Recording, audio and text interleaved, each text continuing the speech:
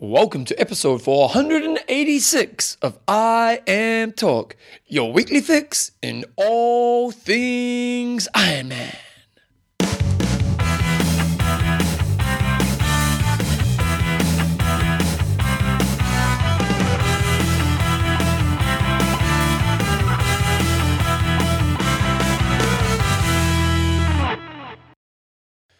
Right, team, welcome along to episode 486 of I Am Talk with Coach John Newsom and Bevan James. Oh, how you go, mate? I'm pretty good. We're actually backing up again this week because I'm in Sweden.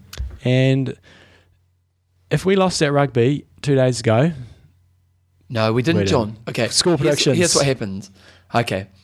The French started well. Stayed with us to halfway. Yep. But we were just too strong in the second half. That last 20 minutes, we put 20 points on them. We won 37-18. Power off the bench. Yep. Good old Sonny Bill. Yeah. He's playing well. Yeah. Smoked you Frenchies. Take that. I Am Talk is proudly brought to you by Athlinks.com. Social networking for endurance athletes. Extreme endurance. Your lactic buffer. Okay, guys, this week's show is the patrons. And our patrons. We love our patrons. We haven't named any this week because we're all over the place this week. This week's a little bit different because we've pre-recorded many interviews because obviously John and I aren't here this week, so there's no real news. It's more just lots of interviews, and it's got a Kona focus.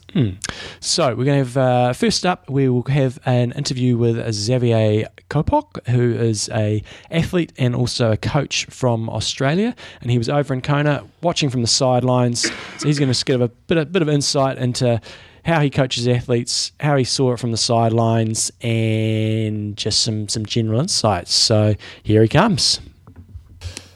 Okay, guys, to get a bit more insight into the race, we've heard from some athletes, some top athletes, some middle of the pack athletes, but it's also nice to get some insight from people that are on the sidelines. This year we had Xavier Kopok. Hopefully I've got the surname pronounced correctly. So he's a four-time Hawaii Ironman finisher with a best time of 9:09 for 67th place overall. So a very handy athlete in his own right.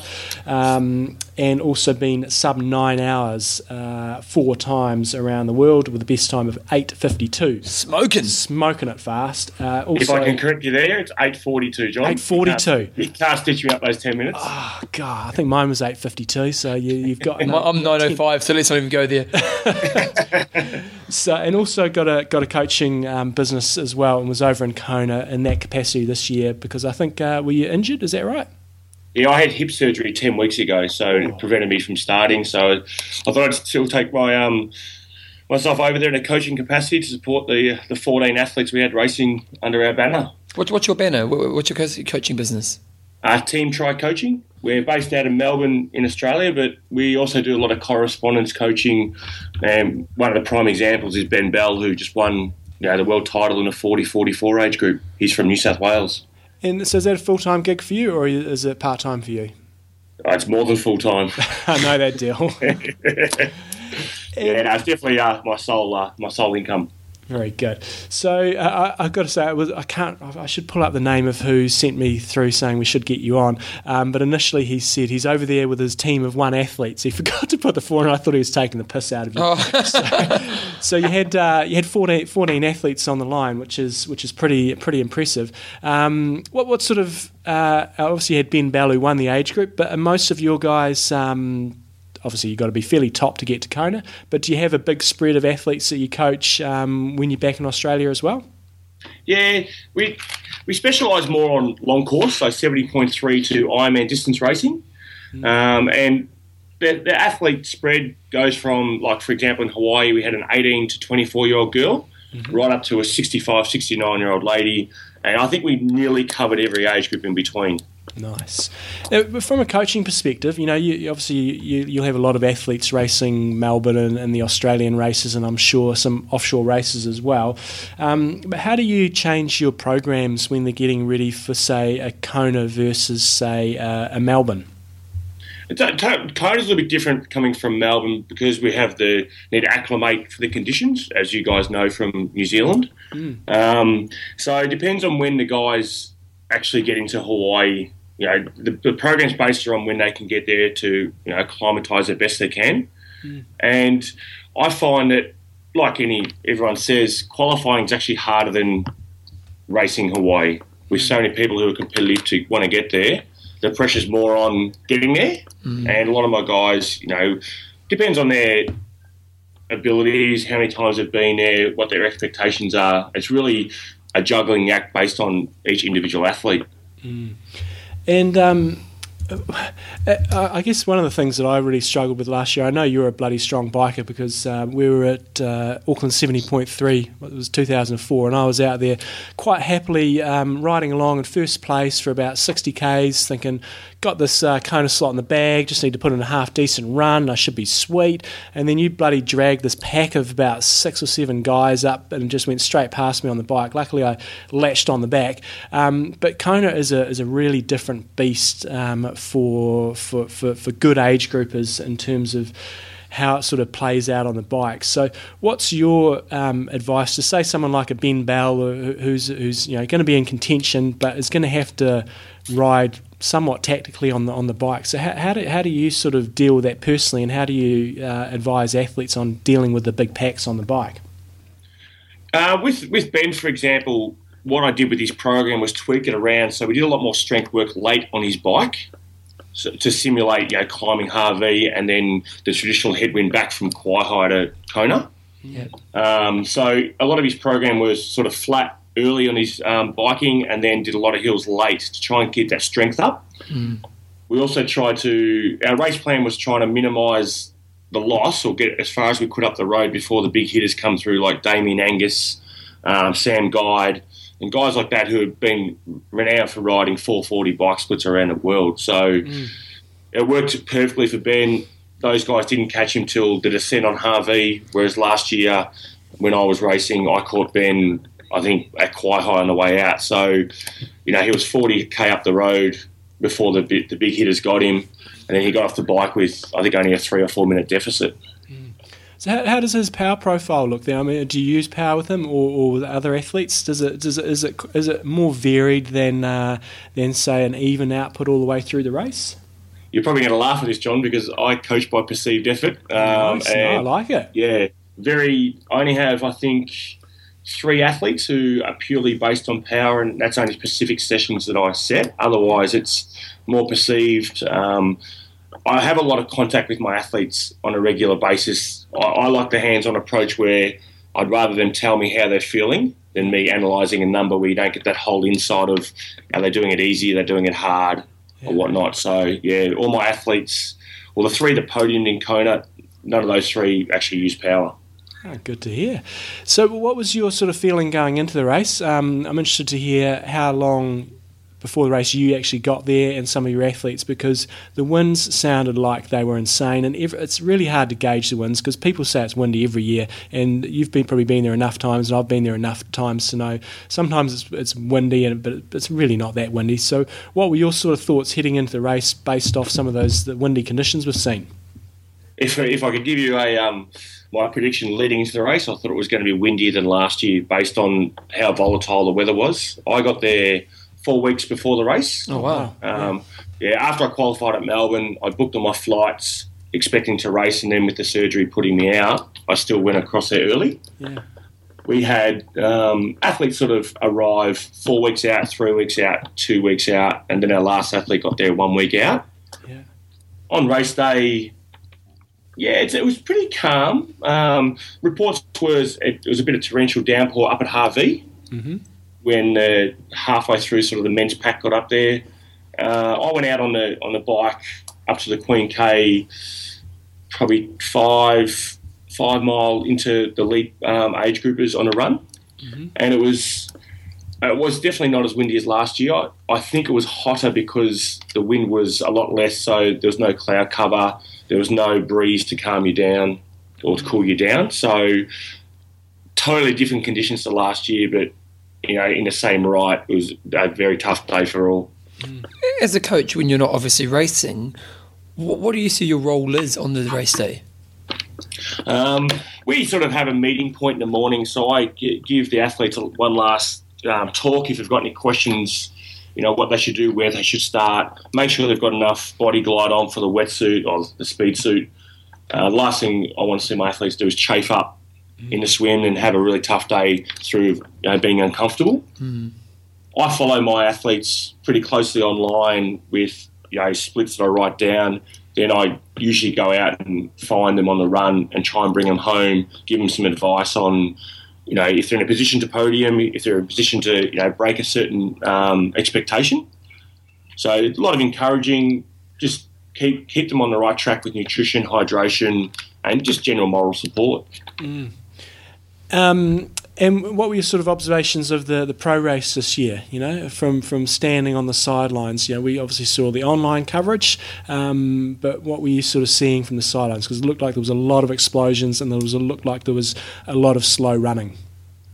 Yeah, I think Keenlay, Frodeno and Tim O'Donnell just worked them over perfectly on the bike.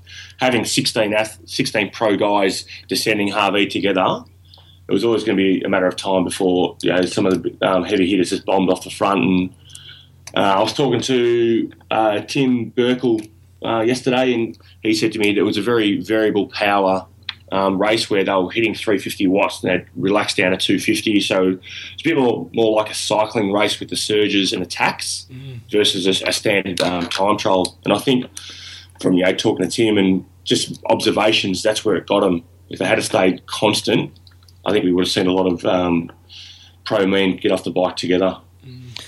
What about other insights? Any insights that maybe, because the thing is, for someone like you and like John and I have been there a few times, the experience is kind of similar, but every year maybe there's something slightly different. Is there any kind of evolution, any kind of just maybe insights you picked up on this year that's slightly different from the past? I think the race is changing. I've been over there for 5 years in a row and seeing how, like when Macca changed a race to be a cycling race to hurt Crowe, and then Crowe learned how to ride. Last year, Keenlay bombed off the front and held on the run. I'm sort of seeing this. The guys are more worried about preserving their legs on the bike because the run times, they're not that fast these days. So they're trying to, the good riders are trying to preserve a bit, but they're trying to hurt the faster runners. I was looking through some stats a couple of days ago, and there's no real low 240 runs anymore like there was a few years back. They're all high 240s, low 250s, which are winning the race. It's bizarre. You just look at it. You go, Frodeno, you should be able to run 235. Come on, what are you doing? Exactly right. Yeah, it's crazy. And so, what's the outlook for you personally in terms of your hip surgery? What does that mean for you? I'm 10 weeks post surgery, so I'm allowed to start riding again and running again in November, which will give me 14 weeks roughly. Mm-hmm. And then I'll get the body going. I actually really enjoyed being a coach on the sidelines with carrying a lot of pressure for my athletes versus the individual pressure. Mm-hmm. So next year I'm sort of 50-50 which way I'll go. I think I'll still be a fantastic training partner for my athletes and definitely the coaching roles where I'm at. Melbourne still goes ahead. I've won that the last 2 years, so I want to defend my title there. So, John, feel free to stay away. It's guaranteed. What's the goss on Melbourne? You guys probably know it got more insight than us. Obviously, the date seems to be changing all over the place. Yeah, obviously they changed it the first time to avoid the clash with the Grand Prix. Now the Grand Prix's changed it again. All the entries have been suspended while they sort out the plan of attack. I've sort of heard two conflicting stories. One is that it's going to go ahead on that same day and St Kilda's just going to be a nightmare where the finish line is. Yeah. And the other one is potentially they'll continue that same day but have a different finishing spot. Right. Okay. I know there's rumours around it's being cancelled, but that definitely hasn't been confirmed. It's been suspended, but I know they're in talks of trying to work out the best way they can run that event without really, making it tough for people. Yeah. And probably the final thing for me, what's your sort of advice for listeners? Obviously you've got a bunch of very talented, hard-working athletes that have got to Kona, but you've obviously probably seen a lot of athletes that have, it's taken them time to get to Kona. What are some of the key attributes maybe of some of the, maybe not your top guys who it's a case of just qualifying and then going over there and doing the business, but some of your more middle of the packers who have scraped into qualifying, what have they had to put in to actually get there, and what's made the big differences for them? I think as any athlete, you need someone to advise you. So when it gets the going gets tough and you're in bulk training, you got someone to bounce some ideas off, and being patient. I see now, and you've probably seen the same, a lot of athletes want a fast food mentality where they just want to enter a race, qualify, and I think it's easy as that. But just, giving yourself a good 12 months to start from scratch, start very easy so you can get some base case into the body without risking injury, and just build up slowly. The idea of doing a 12-week program to get yourself in the best shape for an Ironman, I don't believe in. I think you need 6 months minimum to have a really, really good Ironman. So patience, consistency, and trusting someone who can advise you, the best possible outcome. Fantastic. So if people want to get in touch with you or follow you guys, give us your spiel in terms of your website and any other promo you want to do. So we're Team Tri Coaching. Website's www.teamtricoaching.com. We do a very simplistic training plan where we base our program around hours you're available to train.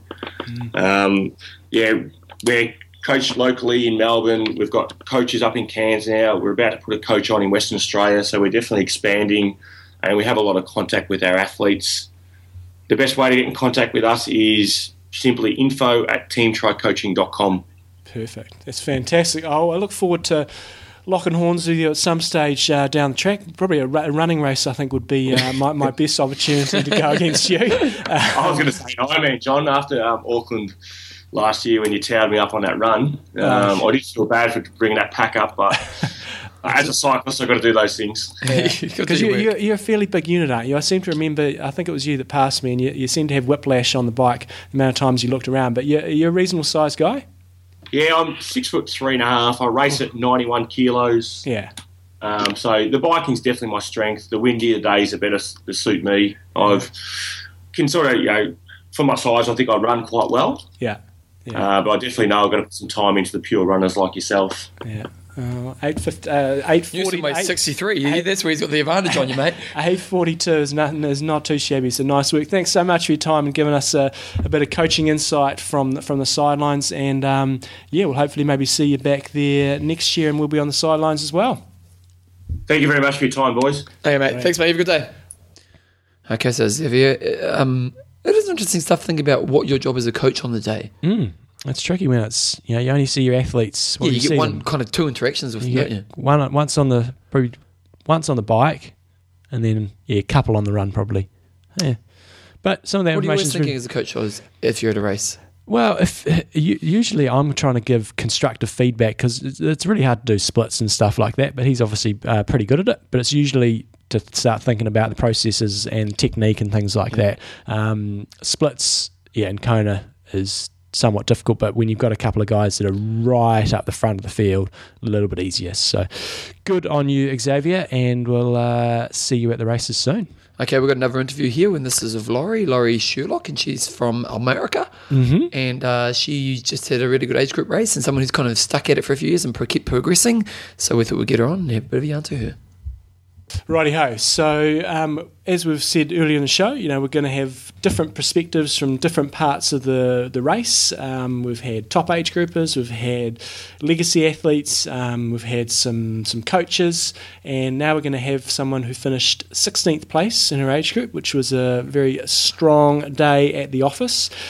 She qualified at Lake Placid with the first year. It was a non-pro race and was right up there amongst not amongst the money, but amongst the overall placings.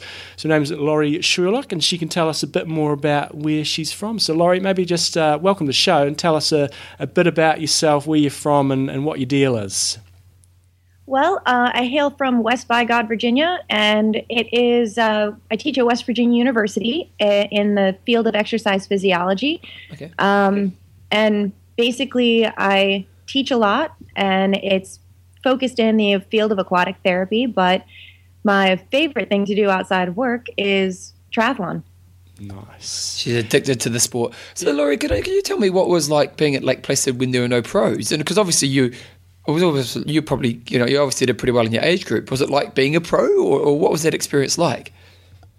Well, I have to say it was probably one of the coolest experiences of my life, being kind of in that top portion of the field where I came off of my bike in 5th place overall and then ran my way into 4th. By the time I got to 4th place, I had a lead bicycle person with me. So Wow. I had an escort with me through the entire marathon almost. And then as I got to third, they traded me off to the third place bike and then eventually off to the second place bike. But it's a story that I tell as often as anybody wants to hear. It was just so amazing. And I pinch myself for the experience. It was awesome. Does it make it easier having a lead bike with you? It was. So basically the bike, the guy asked me what I wanted. And so he's like, anything you want from me, just let me know and I'll do what I can for you. And I'm like, okay. He's like, do you need anything? I said, I'd love to hear a story. And he laughed. And I'm like, no, I'm serious. So he told me a couple stories, a couple jokes, kept me high, kept me in good spirits. And then with every aid station, he would ride ahead and tell them exactly what I wanted, and they would have a person standing there specifically for me. Wow, so there's quite an advantage, really, isn't there? It was unbelievable. So tell us how many times you've been to Kona, and what's your sort of progression been like in Kona in terms of where you finish in the age group and where your aspirations were for this year?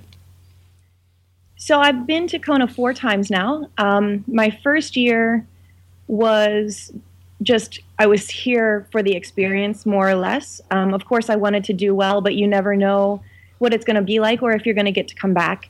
So I wanted to make sure that I savored every moment while I was here.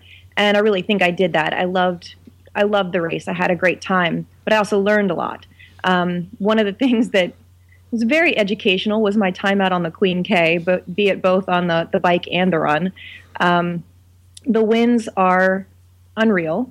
And so that prepared me more so for the second year that I came. And I also didn't realize how unbelievably aggressive the field is. So coming from the standard Ironman races where you've got the mix of athletes of all calibers, and then getting into this field where you've got basically people that are willing to go balls to the wall the entire time, and kind of put their mean face on for the whole day. It's just a totally different experience. So progression-wise, though, through the 4 years here, from going from just coming here to enjoy the experience to wanting to become a bit more competitive, has definitely upped the training game. I took a year off in between my first 2 and my second 2 to finish my dissertation, and so I just didn't feel that I had the time or the energy to really put forth the effort to train for an Ironman that year, and do what I wanted to do. But gradually working my way up the ranks. I think last year I finished 27th overall, so this was a big jump. 16th was really great. So what was the expectations and the plan going into the day for someone like yourself? I think that you never know what to expect because the weather is such a challenge here, and it can change your race day minute by minute. I think that you have to go into the day being willing to be malleable, because the water can change halfway through the swim. The winds can change, and they did 10 miles into the bike. So it just kind of really depends on what the island gives you. So my expectations, or what I try to do, is I try to stay as open as possible to change. And I really also think that I try to go in understanding that I don't know who's here, so I can't be hopeful of a placement, but I can be hopeful of my performance. I can only control that. So you say you got 16th, which is obviously a step forward again in this progression that you're working towards, and obviously you're pretty happy with that. Why did you do well? And when you reflect on the race, what parts do you go, oh, where's my evolution? Yeah, I definitely, when you think back to the race, you definitely have these things where they kind of nag at you a bit, like, why did I do that? Or why didn't I do that differently? But I think as far as the race goes I think that I did really well on the swim. I was in the mix of things. I knew that people were going to be aggressive, and I got aggressive right back. On the bike, I knew that the winds were probably going to come, and they sure as hell did. And I felt like with that, I had a couple moments where I let my fatigue get in the way of my performance, which, again, I will learn from for next time around. And then during the run, when I got off the bike, I was kind of in a pretty deep hole. My core temperature was off the charts. I was so hot. I felt like I was just kind of melting, and I knew the first couple miles it was going to be just getting my body back under control before I could do really anything when it came to getting a run on. And so that's what I did. So just kind of knowing what my body was needing, and then getting into that mental toughness, and making a deal with myself that I wasn't going to let myself slack. I think that's kind of what helped with my progression this year. What, in terms of the split start now, so you will have been there when you've had the mass start with all the guys and the girls together, versus the last 2 years we've had the split start for the males and females. So how has that worked for you, who's someone who is towards the front, more towards the front end of your age group? Has it meant the swim's less violent, but also, you know, you've obviously got to get through a lot more people, a lot more guys as you work your way through the race. So is it something? Yeah, tell us about that. Is it something you like, or you preferred it the other way? Well, the mass start is very exciting. So I think that really gets you mentally a bit more pumped up than the split starts. The other thing that I enjoyed about the mass start was that when you get on the pier, there are a lot more bikes there. So you still feel like you're in the game. With the split start, the bikes, the bike racks are empty. So it's like you get onto the pier and you're like, holy cow, I'm in last place. I mean, that's kind of what it feels like, even though you know that you're just with the females and they're the ones that started with you and their bikes are still there too. But last year when I got on the pier, it was it was a big downer. Really? It was a bit of a blow. Yeah, it was a bit of a blow to the ego. Because usually, you know, before this race, you're kind of in the top of your game and you're used to getting into transition before a lot of people. This is a totally different ball game with that. But during the swim, it's a lot less chaotic. I can tell you that. It's a lot more comfortable. You find open water a lot faster. If you are towards the front end of the female pack in the swim, though, you do end up passing through some men. So I did pass through quite a few men during the swim, that some of which were desperately breaststroking. It was just, I mean, those are a little bit scary, but yeah, so that does thin out things very nicely. And it thins things out on the Queen K as well when you're out on that bike, which is good. It ultimately is good. But then you have kind of a mix of people. You have really aggressive men that don't feel that a woman should pass them. And so they play this game back and forth with you, and they like put themselves in the ground to pass you, and then they get in front of you, and then they slow down. Yeah. So it's that kind of stuff that's not cool. There aren't a ton of guys out there like that, but there are some. And it gets to be a little bit reckless. But other than that, I think the split start is helpful with thinning the crowd out a bit more, assisting with reducing the drafting, because sometimes when you're out there with the masses, it's hard not to be in a pack because there's just nowhere for you to go. And there were packs out there for sure, and you could tell people were working together for sure, but not as much as you saw when it was a mass start. Nice. And so, in terms of your analysis of this year's conditions, you said it was windy on the bike, a lot hotter on the run than perhaps what you've seen in the past. Anything else about this year that you found was significantly different? Just any changes that WTC have made around the event, or was it, other than the conditions, sort of business as usual? I think for the most part it was business as usual. I didn't really see any massive changes with how they produced the race from start to finish. I think they kind of have this thing fine-tuned and nailed down. It's remarkably run, and it's just really impressive with how they treat the athletes and how they treat the island and how they integrate those two components together. I think it's really done quite beautifully, and they make you feel pretty special here.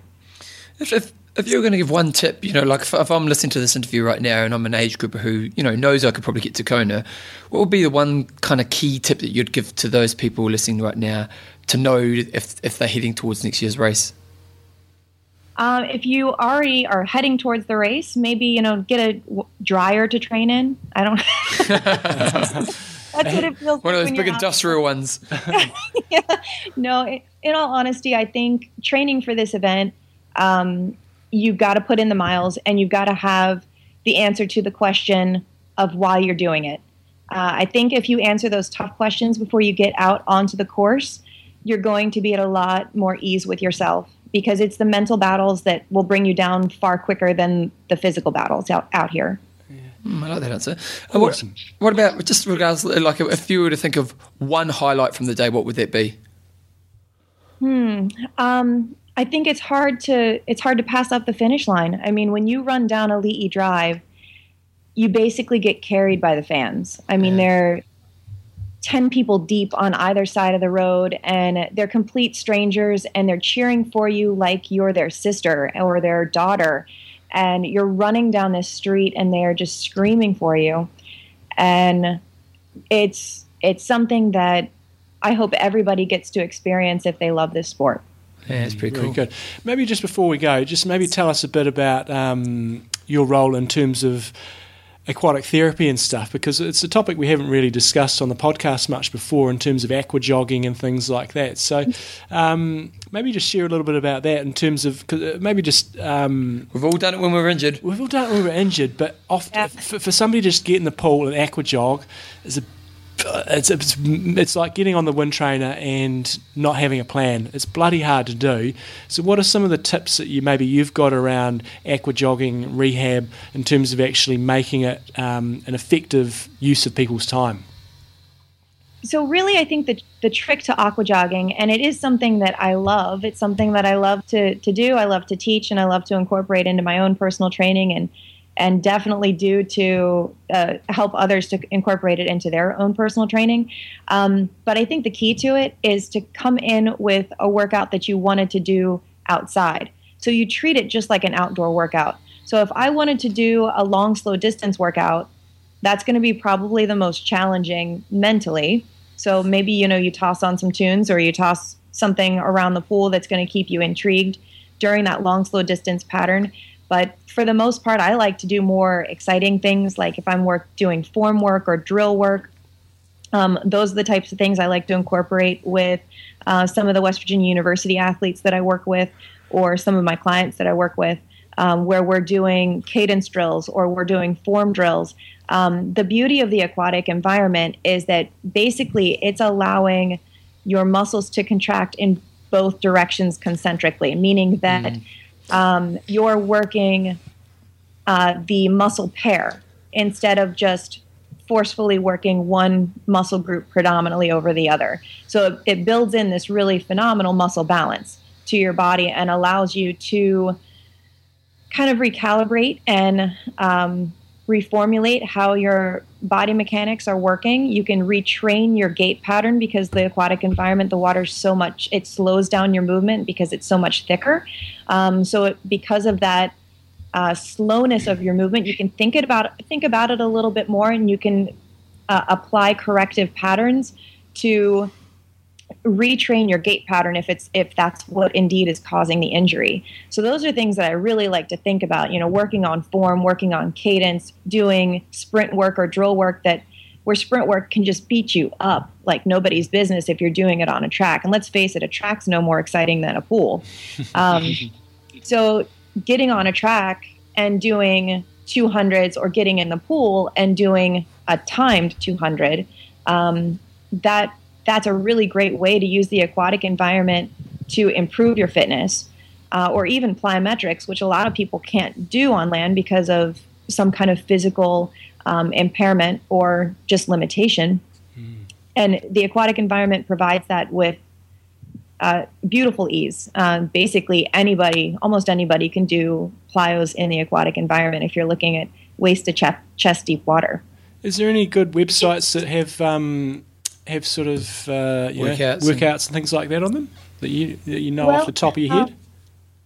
I can tell you that I wrote a workout app for Speedo, and it was a Speedo Pace Club. I'm not sure if that is still a live application, but it was up there for quite some time, so it might still be available. And there are shallow water and deep water workouts available on that. Also, the Aquatic Exercise Association, they always have things posted, and I believe I have a couple workouts posted on their website as well. Perfect. And if you'd like, I can send one to you all, and you can post one up on your site. Sounds good to me. We'll do that because this is going to be out on next week's show, so that's perfect. Hey, Laurie, thanks so much for. Any plugs you want to give for anybody? Any of the sponsors or anything that you've got locally, or people locally that have given you assistance to get to the race. Yeah, I would love to thank Goo Energy Labs for hooking us up this week and taking care of us, getting us ready for this race. Walmsley Cycles, who constantly take care of my bicycle, and my family and my awesome husband, who puts up with all of my crap. Fantastic.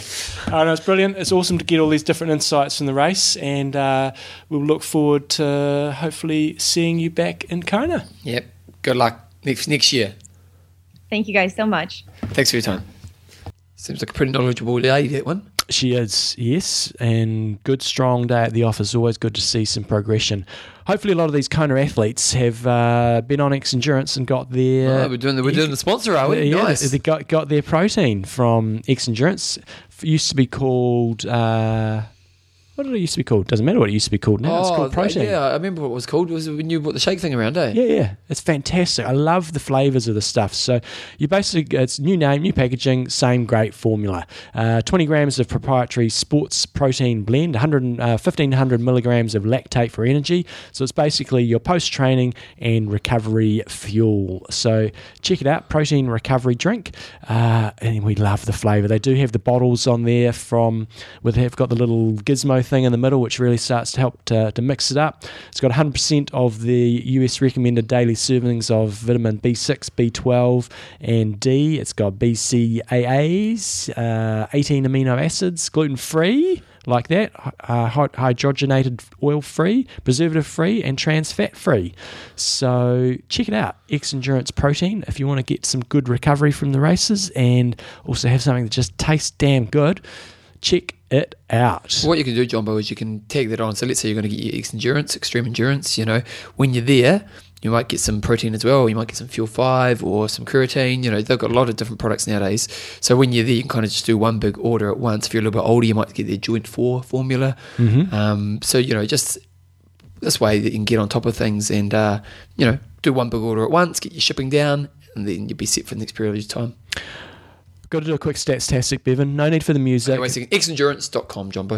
Okay, I have to admit, I did think this was a good stat. Stats-tastic. It's fantastic. It's fantastic. We had the debate a few weeks ago before the show, before Kona. Bevan pulled up the old landmass of America, saying it's a big country, and I said, I said the map's wrong. Yeah, you did too. Yeah.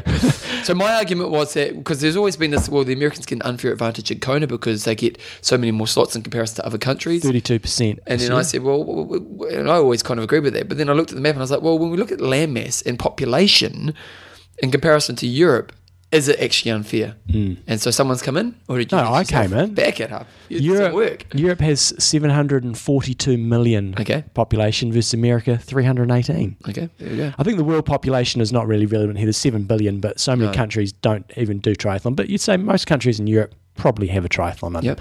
Landmass, 10.18 million kilometres square for Europe. So it's actually pretty close, isn't it? Versus 9.857 million for America. So landmass-wise, it's actually pretty similar.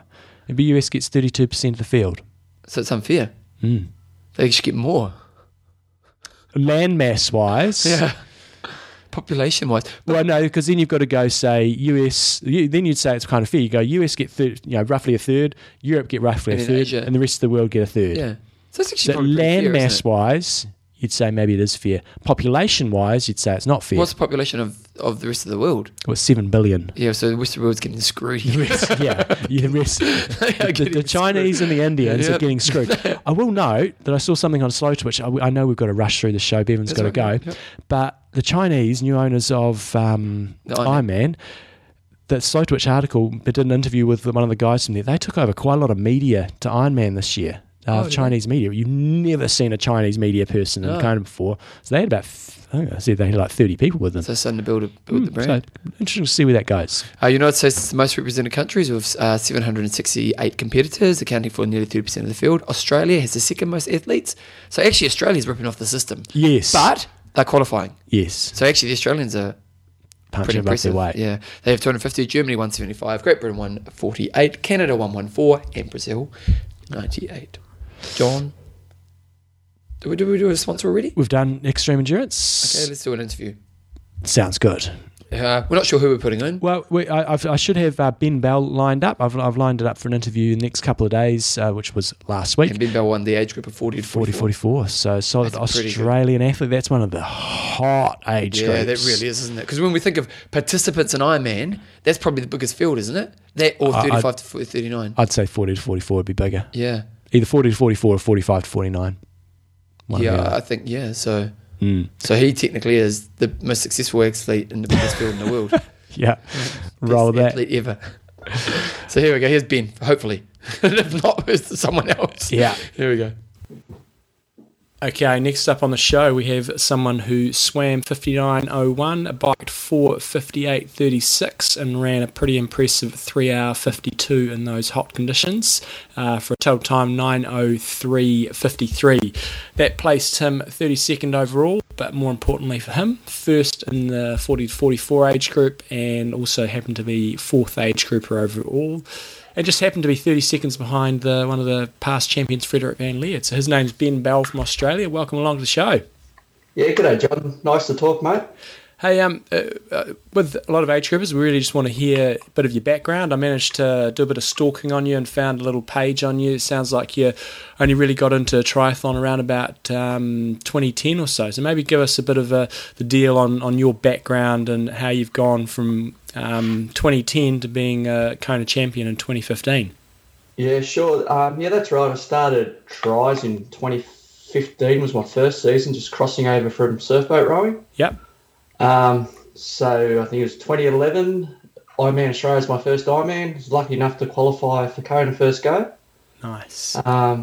So yeah, since then I've had 4 cracks at Kona, 3 top 10s, and this year I managed to get the win.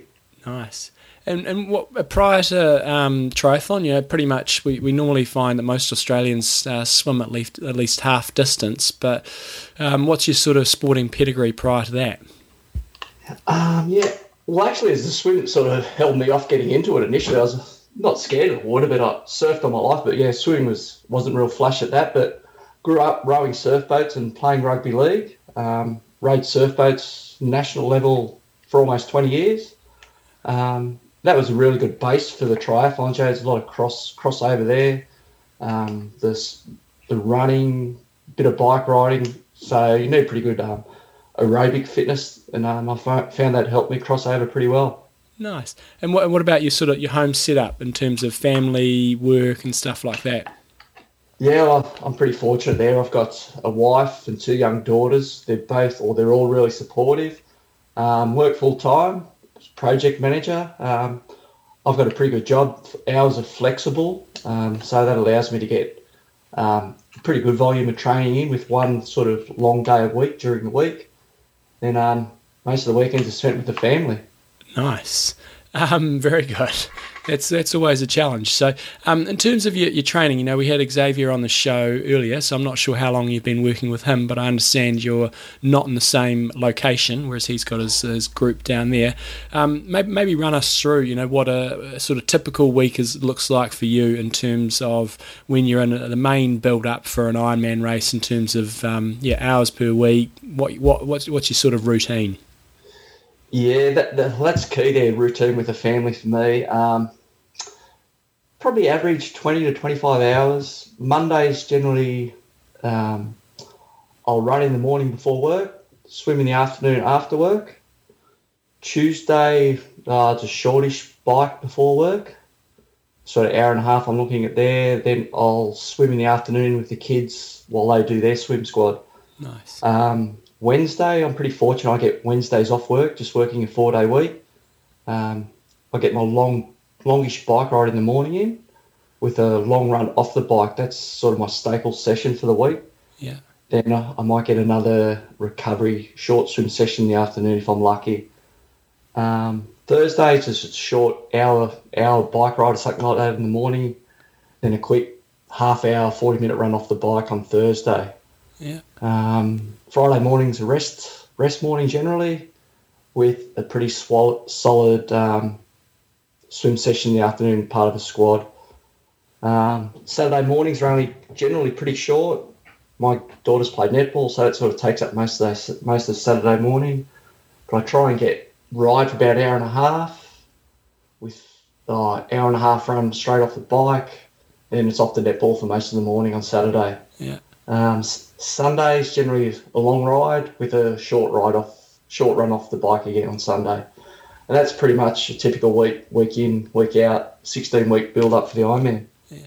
So, in terms of your sort of year plan, so have you done Kona pretty much every year since you qualified?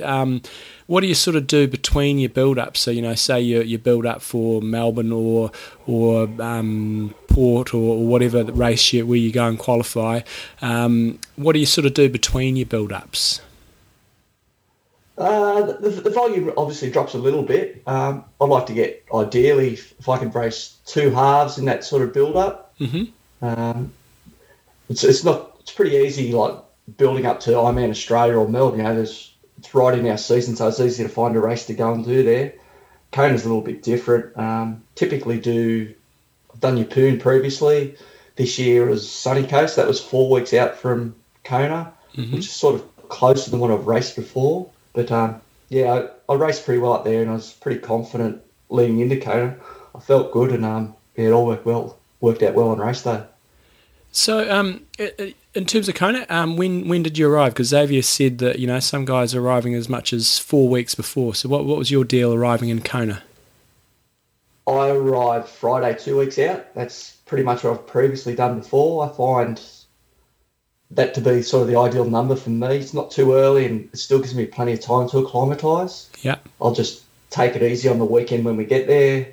Then I'll have sort of 3 solid days: Monday, Tuesday, Wednesday. The first week I'm there, then I'll really start to taper after that. Nice. So what was your plan for this year's race? Given you've been there plan and your expectations, given you've been there a few times, I think, correct me if I'm wrong, your previous best was a 10th place. So what was your sort of plan in terms of, and expectations for the race? Yeah, previously I'd finished 6th. I was 30 seconds off the podium previously, and that was that sort of hurt a little bit. But I was pretty keen to get on the podium this year, and that was the major goal, just to get on the podium anywhere. Yeah. I was absolutely stoked just to make the podium, let alone to win it. Yeah. And compare the day for us. If you've been there, last year was there was a bit of wind on the bike. The year before, from memory, was pretty calm. So, out of all the times you've been, what were the differences this time round? Probably just the heat. The run was really hot this year. There wasn't a lot of wind on the run. There's no cloud cover, so it was pretty much just survival on the run, just running from aid station to aid station, just hydrating the best you could. The bike, it wasn't too bad. It certainly wasn't as windy as last year. There was a bit of a steady wind from Waikoloa out to Kawaihae on the way out. There's a bit of a headwind there, and you got your sort of typical wind riding up to Harvey. Nothing too strong. And coming home, probably just the cross sort of gentle headwind. It wasn't brutal, but yeah, it was certainly very hot. Cool. So talk us through your day. First up, the swim. 59-minute swim. You're certainly not at the front of the pack, but you're certainly not at the back of the pack. The lead age groupers are usually sort of mid-50s, and then the bulk of them are starting to come out sort of anywhere from 57, 58, 59, and the contenders. There are a few really good bikers who are well over an hour, but you're probably in mid pack in terms of the contenders. So talk us through the swim this year. The swim area seemed a bit narrow, a little bit more condensed than what it's been previously. It's usually from my memory, it's a lot wider across the bay. Yeah. They seem to narrow it up this year to make it even more brutal. That's what I've heard. It's bizarre. It was really crowded at the start, and I was just more or less smack bang in the middle on the front line, just ready to get amongst it. Yeah. And it certainly was congested, but I had a pretty comfortable swim, and people say that the course was slow on the day, but 59, I think I got let out of the water a little bit further up than what I typically would. Mm-hmm. So all in all, I was quite happy with the swim. It didn't take too much out of me. It was about roundabout where I thought I'd be. So I was really happy there. And how do you, onto the bike? How do you personally deal with the biking? Because I was there last year. I would have probably been maybe a couple of minutes in front of you, and it's a real challenge on the bike if you're trying to be a contender. For those guys that ride sort of 440s and stuff like that, then they can ride straight through the field. But for guys like you rode 458, so you're obviously a really strong rider, but you're not one of those absolute axes that can ride that sort of 440s. So how do you deal with the packs and making sure that your effort's not going crazy, but at the same time, you are pushing forward? Yeah, definitely. I'm certainly not an Uber biker by any stretch of the imagination. I just wanted to relax on that first half of the ride, and traditionally I haven't finished the ride off real well. I've sort of been going backwards at the end of the ride, so I wanted to save something in the tank for the trip home, and I found that I did that this year. I got home the last sort of 40, 50 Ks a lot better. The first half, as I said, I just really controlled my effort and just really concentrate on staying legal the best I could. I'd really just wanted to avoid the penalties and stay out of trouble early on, and that was my main focus. Was it any different this year? Last year, I got pinged for drafting, and when I pulled into the tent, there would have been at least 30 guys in there, if not more. Was it pretty much business as usual, or was it any different this year? Me personally, I found it to be a little bit cleaner. As I said, I swam fractionally quicker this year in relation to the rest of the field. I was probably a little bit further up than what I was last year. I think those extra couple of minutes made a big difference, less people being up the road. And they've apparently got over 200 in the tent on the day, so they certainly got a few, but it's just part and parcel of that race, unfortunately. It is. And I've sort of said I'm not really that interested in going back there until they go to wave starts, just because the bike is a bit of a debacle. Would you prefer to see wave starts, or do you like the rough and tumble of the full-on start, and that's, if you go over there, the drafting and stuff on the bike that's part of the deal? Oh, it's a tough question. No one likes the drafting, and I think the majority of the guys like the hustle and bustle and the adrenaline rush of the mass start. I really don't know what the answer is there. I would like to see a cleaner race, as I'm sure most of the guys would, though. Yeah. Okay, so onto the run. 3 hours and 52 seconds. From what I could see on the front page, that looked like it was the fastest age group time overall. We certainly see age groupers go quicker than that elsewhere in the world, significantly quicker than that. But over there in that heat, that looked like a pretty respectable time. When you see guys like Jan Frodeno not going that much quicker than that, you must have had a pretty good run. Maybe just talk us through that. You said it was survival, but what was your sort of, did you run to pace, or did you just run to feel? What was your plan? No, I just run to feel, no Garmin, no heart rate. I wasn't even timing the race on the weekend, so it was purely by feel. I got off the bike feeling pretty good. I thought there's 5 or 6 guys up the road. I didn't think they were too far, and I just wanted to reel them in as quickly as possible. I haven't even had a good look at the splits yet, but I'm pretty sure I started off probably a little quick, and I probably paid for that a little bit on the back end. But once we got through the Ali'i Drive section, just about before you head up Palani, I got the split from Xavier saying I was in the lead. So from that point on, I was pretty comfortable the rest of the way, and just kept ticking over the best I could. Nice. I tell a lie, it looks like Levi Maxwell ran 2:58, so maybe you were second fastest. Yeah, I'll take that. That'll do me. Nice. So I guess next year, No, maybe tell us a bit about the finish. And it seems that you first guys were coming in mixed amongst some of the higher placed female pros. So I know that when that first guy came across the line, it might have been roughly the same time as the 4th or 5th place girl or something like that, and so that he didn't get much attention on the live coverage. What about for you? Were the crowd aware of you guys being the leading age groupers when you're coming through, or do they think you guys are sort of the tail end pros? Oh, it's probably a bit of both, to tell you the truth. I was pretty lucky. I had wife and kids there and all my supporters, so they certainly knew where I was. And there's one of the females, I think it might have been Julie Guy, I let her go down the chute in front of me while I saw the wife and kids, because at that stage I knew I was in first. I was in no real rush to get over the line. I just wanted to soak it up as much as I could. So that's all I really did with my finish chute. And what's it been like after the race? Obviously we all go over there and you want to have the absolute best race that you can. To win is incredible, but has there been much reaction from the tri community or any contacts from potential sponsors or media or anything like that? At this point in time, it's been pretty quiet. We only arrived back in Australia late last night, so we've been more in party mode, to tell you the truth, the last couple of days. But the messages and the support and the phone calls and that from friends and family and the supporters who I currently have, it's just been unbelievable. And do they still give you guys the sort of the World Champions bike jersey? Yeah, I got the bike jersey. The boys have already been giving me stick about that. They seem to think it'll be coming out every group ride, but we might have to frame that one. Nice. And I guess you don't have to qualify for next year. Yeah, that's right, apparently. Like the little medal there with your bowls, it says you don't have to qualify, so I take it that's the case. And do you still have to pay the entry or not? I presume you do. Oh, I'm guessing you'd have to. It would surprise me if you didn't have to. Yeah. So what's the plan now? You've crested the top of the world in the age group. Is the motivation? I mean, I know it's only a few days after the race, but is the motivation still sky high to go back there and keep achieving, or have you got other objectives you want to go out and achieve?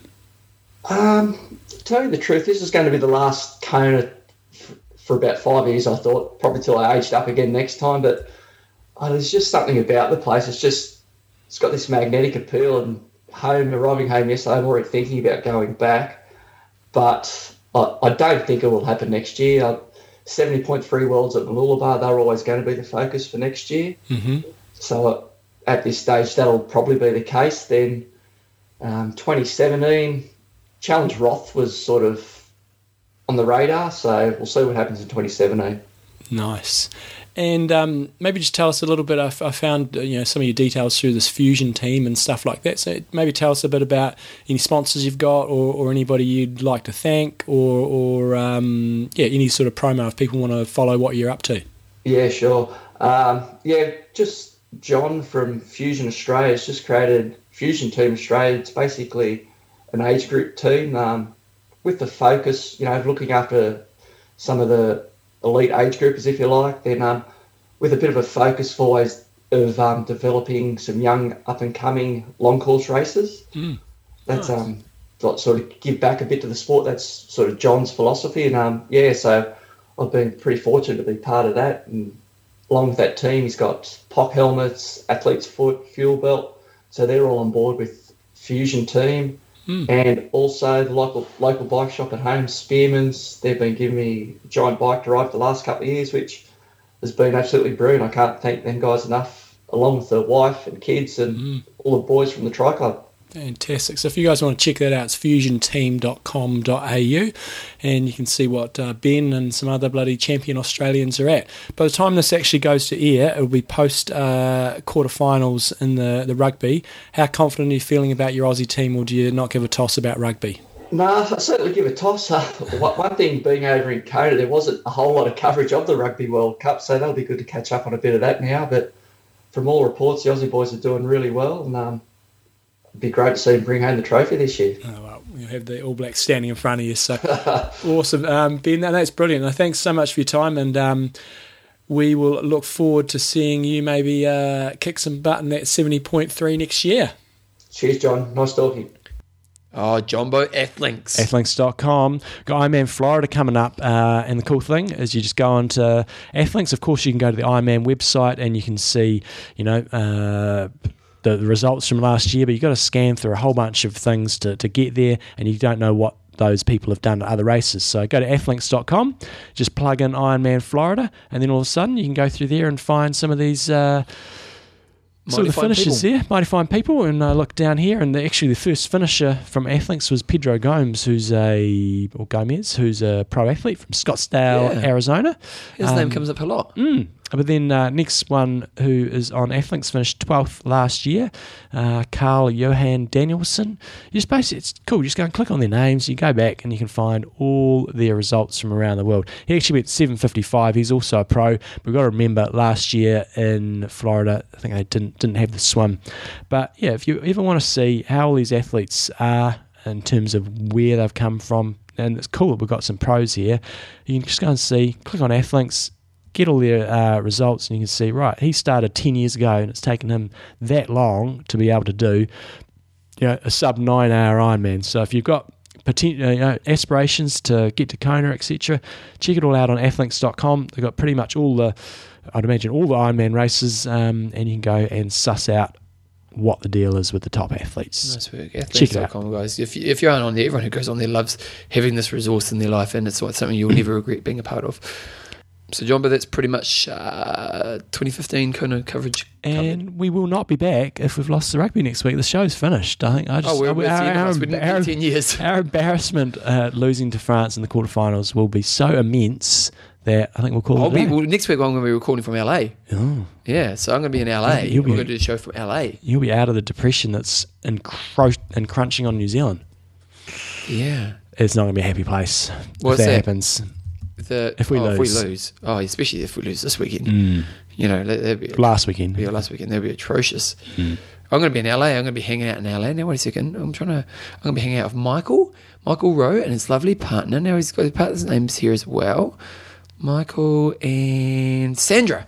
They've been married for 2 years, I think it is, so a couple of years. Why don't you play that game that you tried to get our listeners to do, where you lock your partner out of the house? Why don't you lock them out of their house? Someone did it too, didn't they? Yeah, they locked their wife out. Go stay at Suits. They've been so nice to offer me a place to stay, which is amazing. I'm not going to do that, John. I guarantee that. Just look out for it, Michael. I'm not going to lock you out of your house. I promise, Michael and Sandra. I promise. Jumbo Yugos. Our quarterly sponsors. Athlinks.com. Social networking for social networking for endurance athletes. Extreme Endurance. Your lactic buffer. And our patrons, one of which is going to be with us in Kona next year. Boop, boop. Nice. John Yugos. My gosh, I'm back to running 100%. Last weekend, I just absolutely smoked it, and I am on. I'm predicting a sub 220. I am going to go for it at the weekend just been. It's either go or broke. So what? If it blows? It blows, whatever. But I need to get How far do you have to go? I'm just going to go, probably do like 10K or something at race pace. Bit of quality. Yeah. Okay. So if it goes, it blows, and I won't run, and I'll be carrying shopping bags. Yeah. Oh, of course, you can still go up, won't you? The girls are coming up. The benefit is, if it blows, you get to watch rugby. If we're in the rugby, that's true. Final. So, it might not be terrible. Yeah. Very good, Bevan. Anything you want to say? I'm in LA, hanging out with Michael and Sandra. You're teaching a class there or something? Or No, it's holiday.